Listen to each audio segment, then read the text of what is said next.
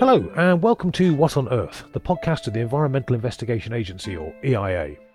I'm Paul Newman, EIA's Senior Press and Communications Officer, and today we're going to be taking a look at the impact of the international trade in plastic waste. Just to give some idea of the scale of the problem, our latest report, The Truth Behind Trash, reveals that humans have, to date, produced a staggering 10 billion tonnes of plastic, much of which is polluting the natural environment and is likely to continue to do so for hundreds if not thousands of years.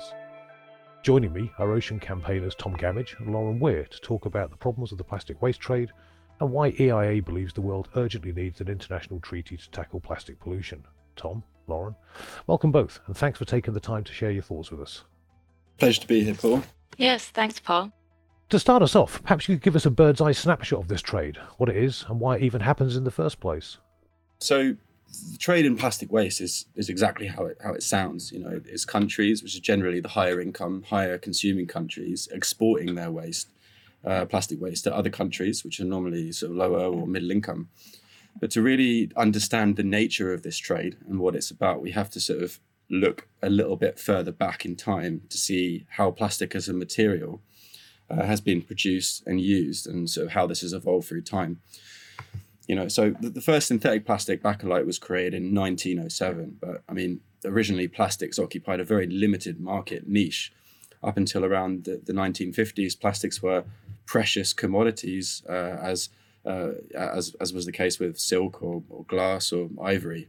They were used and treated carefully, but in just 65 years, plastic production has increased from a mere 2 million tonnes to 368 million tonnes in 2019, and that's an 8,300% increase. Now, production trends are predicted to double again based on 2016 baselines up to 2040. And it's precisely this production and consumption pattern that's fueled this relentless convenience lifestyle that produces the enormous and unnecessary quantities of waste.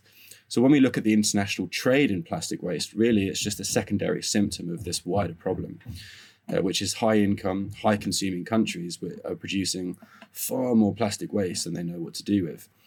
And so in reality, the waste management infrastructure in these high income, high exporting countries in particular has become structurally dependent on offshoring waste overseas. And in doing so, avoids the direct social and environmental impacts of their plastic problem. So, who are the most prolific exporters of plastic waste, and where's it actually headed to? Where's it going? So, plastic waste trade records began in 1988. Reliable data on plastic waste exports only really began in 92.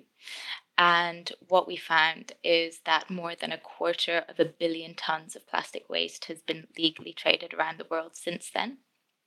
The biggest exporters, like Tom said, are high-income, high-consuming countries, with the United States of America, Japan, Germany, and the United Kingdom being the largest over the last 30 years, we'd say.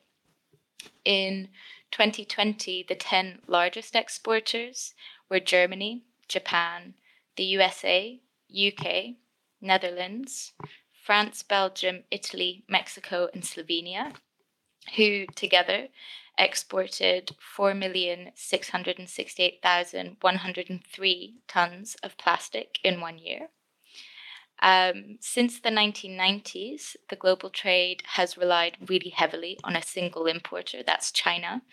They received up to 72% of the world's plastic during this 30-year time period. In 2018, China banned the importation of most plastics. This is known as the National Sword Policy. We have noticed a slight decrease in exports since then, but the trade is still very significant. And since this ban, major exporting countries have been scrambling to find new destinations for their waste. In 2020, the largest importers were Malaysia, Turkey, Vietnam, the US, China, but that's also including Hong Kong, Indonesia, as well as a number of other countries in the Asian continent, like Taiwan, Thailand, and the Republic of Korea. Yeah, thanks, Lauren. And also that trend sort of carried over into 2020, where Germany, Japan, and the US sort of continued to lead that global plastic waste export market, which is closely followed, like you say, by the UK, a number of European countries, and Mexico.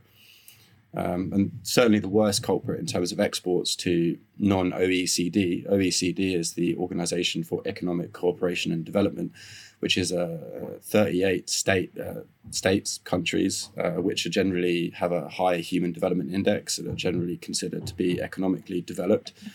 The worst culprit sending to countries which are not on that list, so generally the lower to middle income countries that have less waste management infrastructure, less enforcement capacity, is Japan, who in 2020 sent 92% of their exports to non-OECD countries. Oh, that's a hell of a lot of plastic to be moving around the world at any time.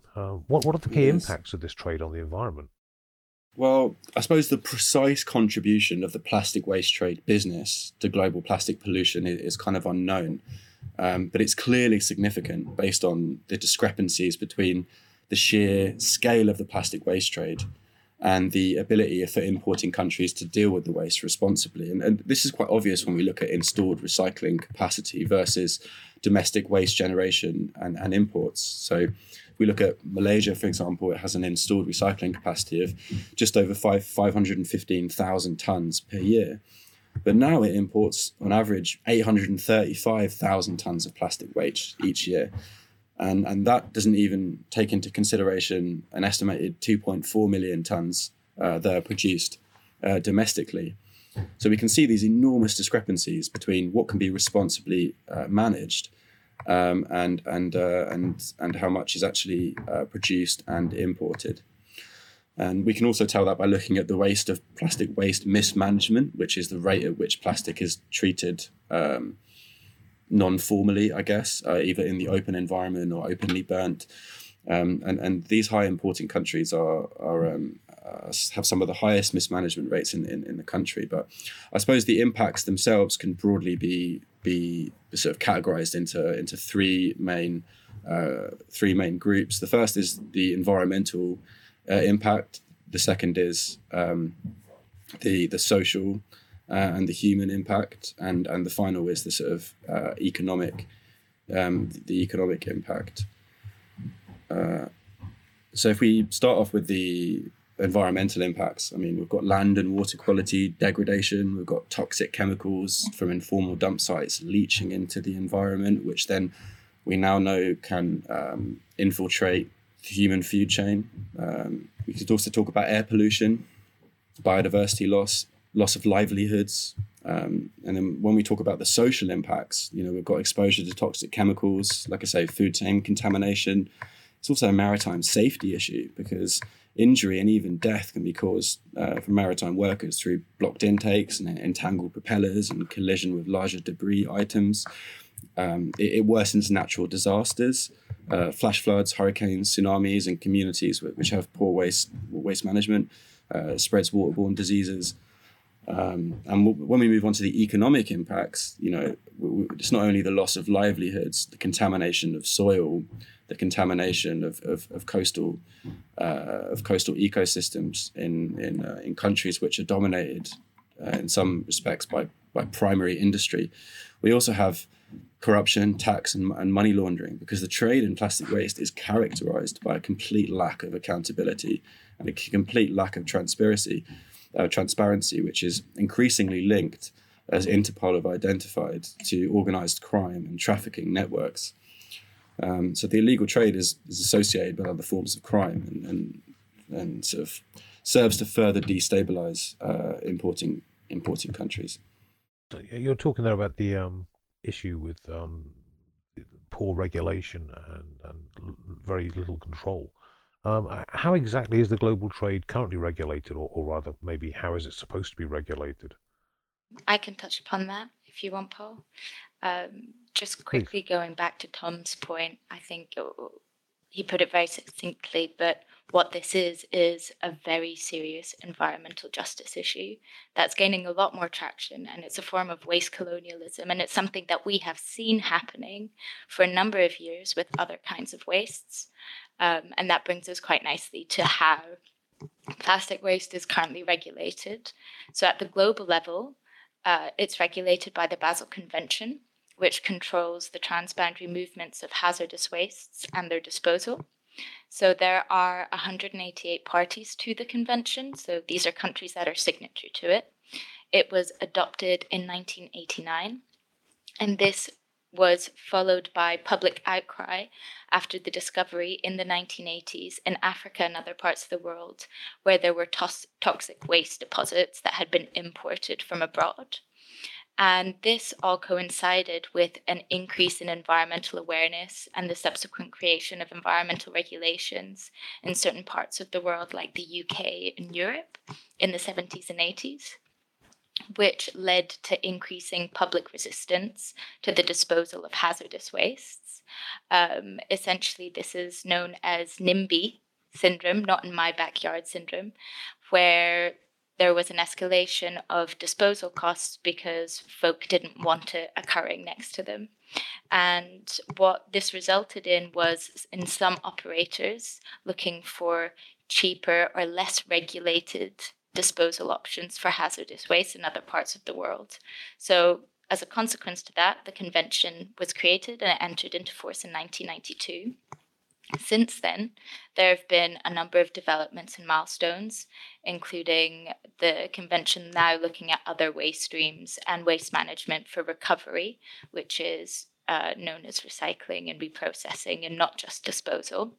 So the most recent and topical changes being the very recent adoption of the plastic waste amendments. There are a number of these amendments, but the ones that we're going to be talking about includes control procedures for certain types of plastic waste. This is also known as prior informed consent, or PIC, and this is where a receiving country has to consent to importing the plastic waste prior to it being shipped, because that wasn't previously in place.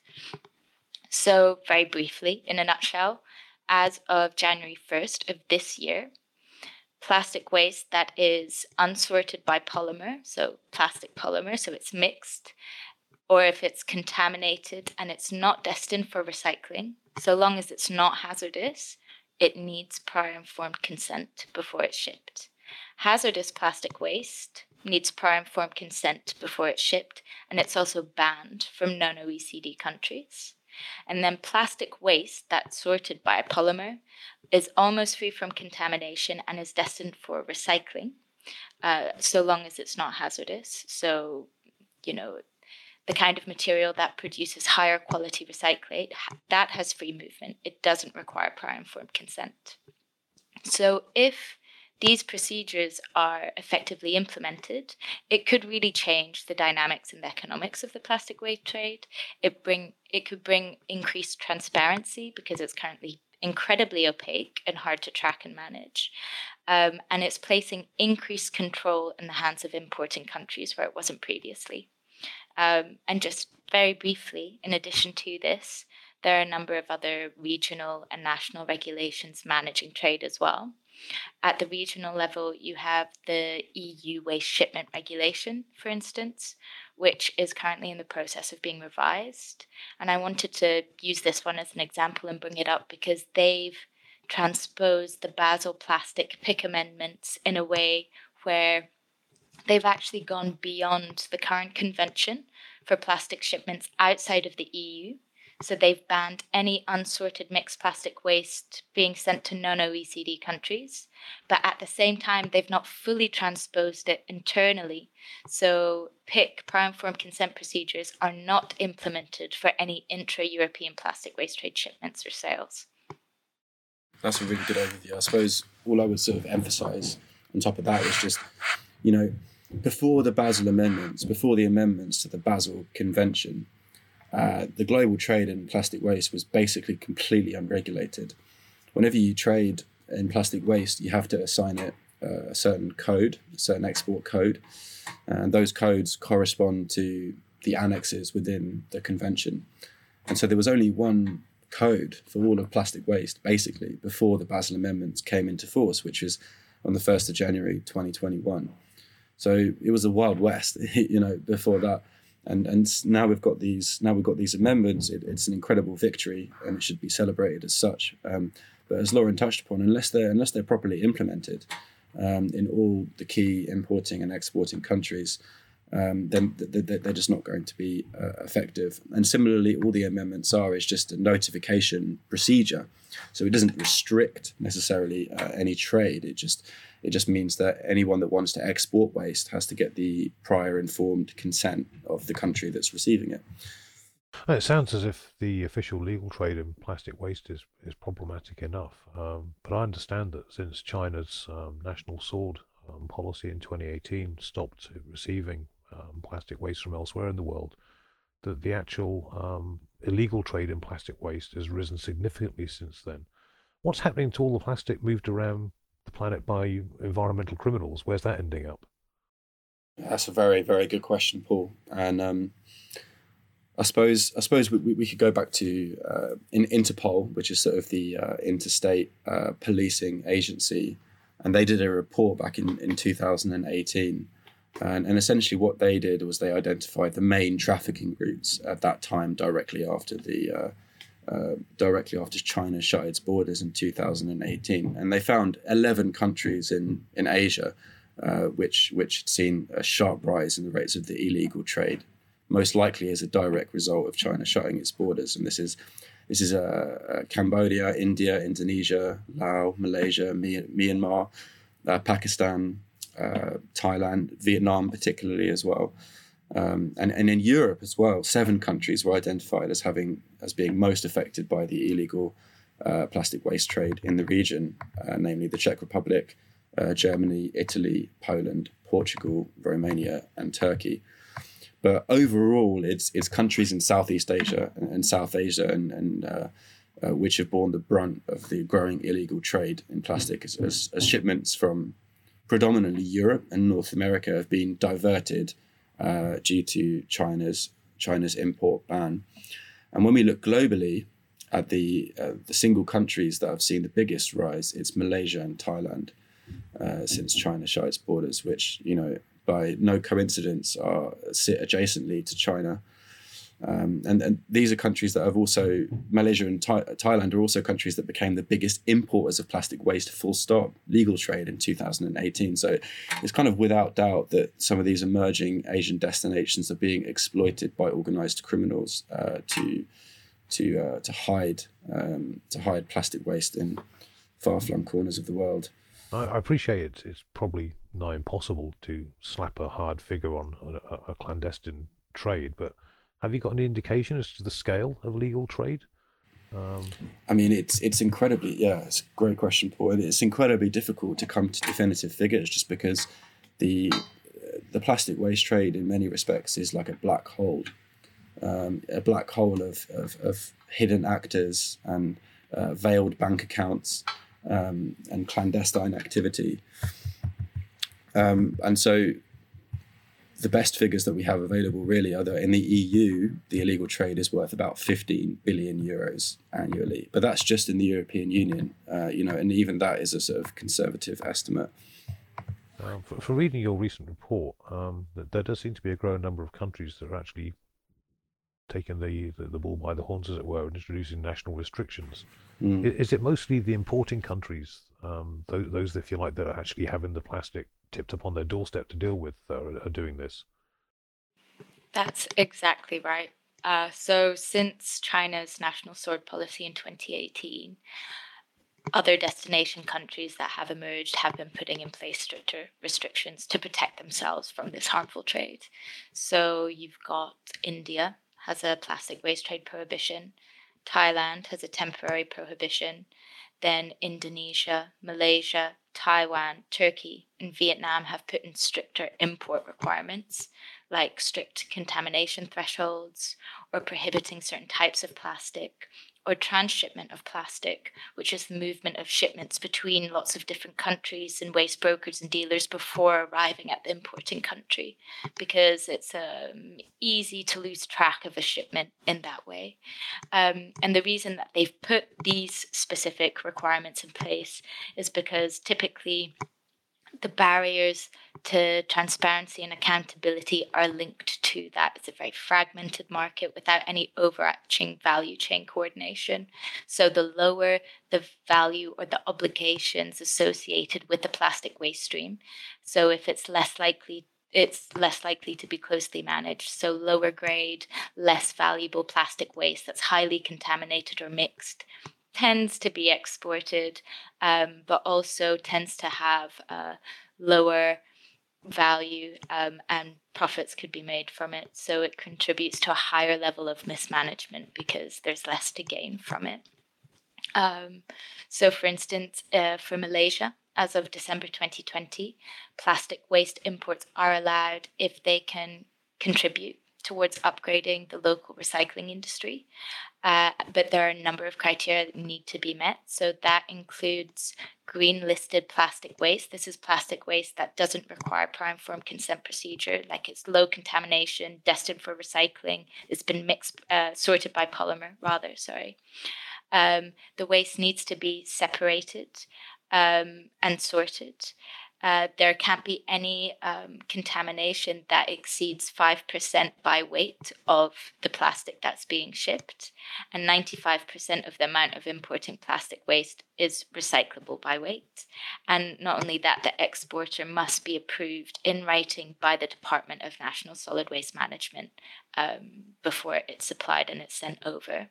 But what's very interesting is that major exporting countries are typically lagging behind and are not responsibly managing their waste shipments and their impacts, despite it being their waste in the first place, and despite it being their waste that they're unable to manage in the first place.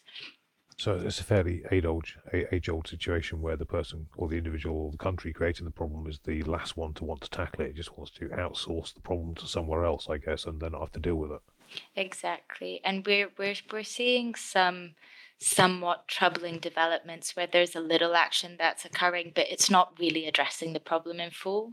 So in 2020, Japan put in place plastic waste export guidelines, for instance, for exported waste, but they don't include contamination limits, and they don't include controls on halogenated plastics like PVC, which are harmful. Then you've got the UK. It's going to consult on banning plastic waste shipments to non-OECD countries before the end of next year. But currently, Turkey is the biggest importer of UK plastic waste, and that's an OECD country, so it wouldn't fall under the remit of this ban. And you've got Australia has put in place a plastic waste export ban, but that doesn't include any plastic that's been sorted or any plastic that will be used to be processed into engineered fuel, which is energy from waste. And then you've got the US, which isn't even a party to the Basel Convention and requires a separate bilateral agreement that meets certain criteria if they want to trade their plastic waste with other countries, like they've got with Canada and Mexico currently, for instance. It seems to me it's a very patchwork kind of response from the different parties involved. There's no clear kind of coordinated strategy to tackle this, which kind of brings me to the $64,000 question.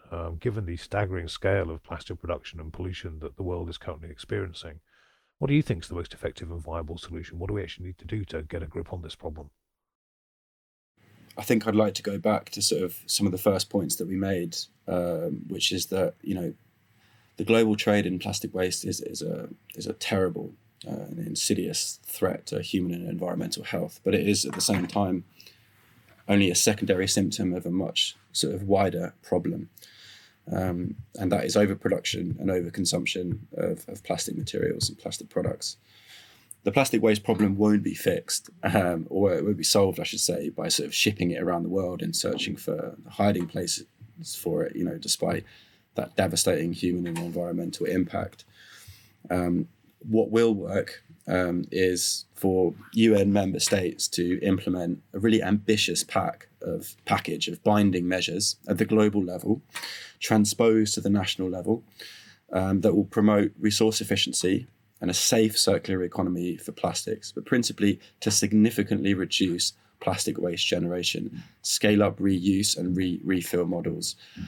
At the moment, we're producing around 400 million tons of plastic a year. 50% of that is single use. It doesn't make sense to be prospecting for raw materials, extracting the raw material, refining it into a petrochemical, turning it into a plastic, then turning it into a plastic product to be used once and then thrown away. That simply doesn't work, and it's also completely unsustainable. So in order to achieve this sort of global vision of resource efficiency, reduced waste generation. Governments need to support a new treaty. They need to support the establishment of an intergovernmental negotiating committee to negotiate a new plastics treaty under the UN Environment Assembly framework. The UN Environment Assembly will meet in February next year, in 2022. And it's hoped that countries will engage fully to secure caps on virgin plastic production and standards on product design in order to achieve that sort of that ambitious vision. But certainly in the meantime, the plastic waste trade should be, at the global level, should be more heavily restricted through the Basel Convention. This would include banning waste exports to non-OECD countries. So this is highly developed, countries, normally in the global south. Those shipments should be banned as a matter of urgency.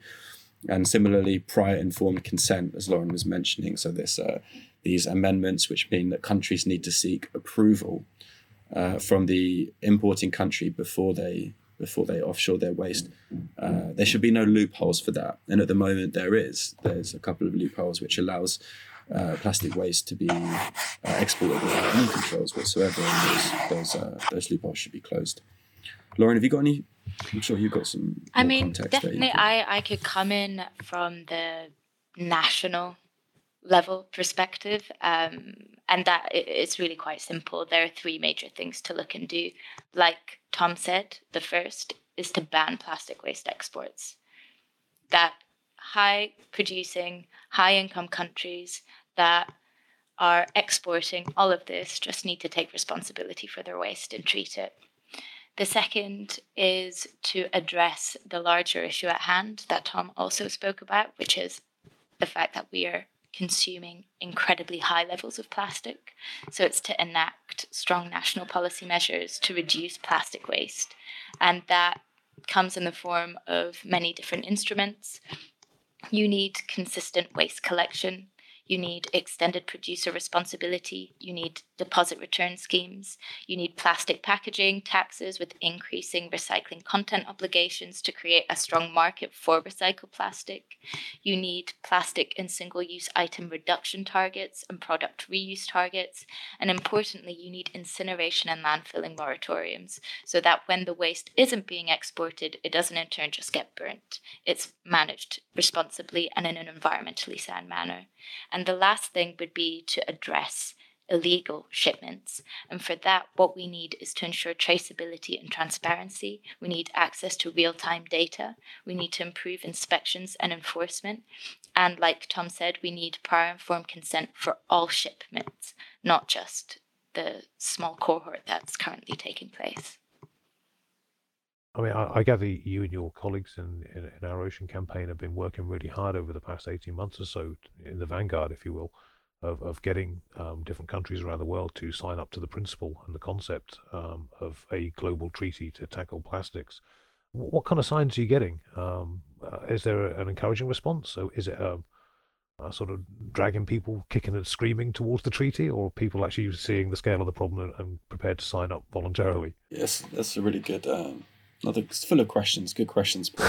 Thank you, man. I suppose we could go back to the inception of when a treaty was first sort of conceptualized, which is several years ago now, around 5 years, and it started off as a dream, as a dream of a handful of civil society organizations such as ourselves, EIA, and a number of others, along with a couple of states. And it was a dream, and that dream turned into an ambition when we realized that really this is kind of what we need at the global level in order to sort of really get a handle on this problem. If we're serious about tackling the plastic pollution problem, we need global, legally binding rules to level the playing field. And so that dream turned into an ambition, and then that ambition has slowly evolved into something which is looking quite likely. At the moment, we have about 150 countries that have expressed some level of support for a global, legally binding response to the plastic pollution problem. There are a number of countries which are quite unclear, or they're not sure. There's some countries which are, I wouldn't say stalling progress necessarily, but have a slightly different vision, a less ambitious vision on what should be achieved. notably the United States, Japan, for example. So at the moment we have sort of two camps kind of forming. We've got one camp which is sort of quite ambitious, looking at sort of a very broad mandate for that negotiating committee that can address production and consumption in alignment with the Sustainable Development Agenda of the UN. And then we've also got kind of another camp forming, which is looking for much less ambitious action and would essentially allow countries to pick and choose the measures that they would want to implement, which is just sort of simply not going to work. But we are confident that we have that sort of that critical mass of support now from states in order to secure what we think we need to secure at UNEA next February. Well, that's most encouraging to hear. So on behalf of everybody else that's listening, thanks to you guys and your colleagues for pushing it so far already, and here's to a success down the line. Tom, Lauren, thank you very much for joining us today. It's been a pleasure chatting to you. Yeah, it's been a pleasure. Thanks, Paul. Yeah, it's been wonderful. Thanks, Paul. If you've enjoyed listening to this podcast, please watch this space for future episodes and check out our website at eia-international.org to find out more about our work. Thanks for joining us, and wherever you are, stay safe out there.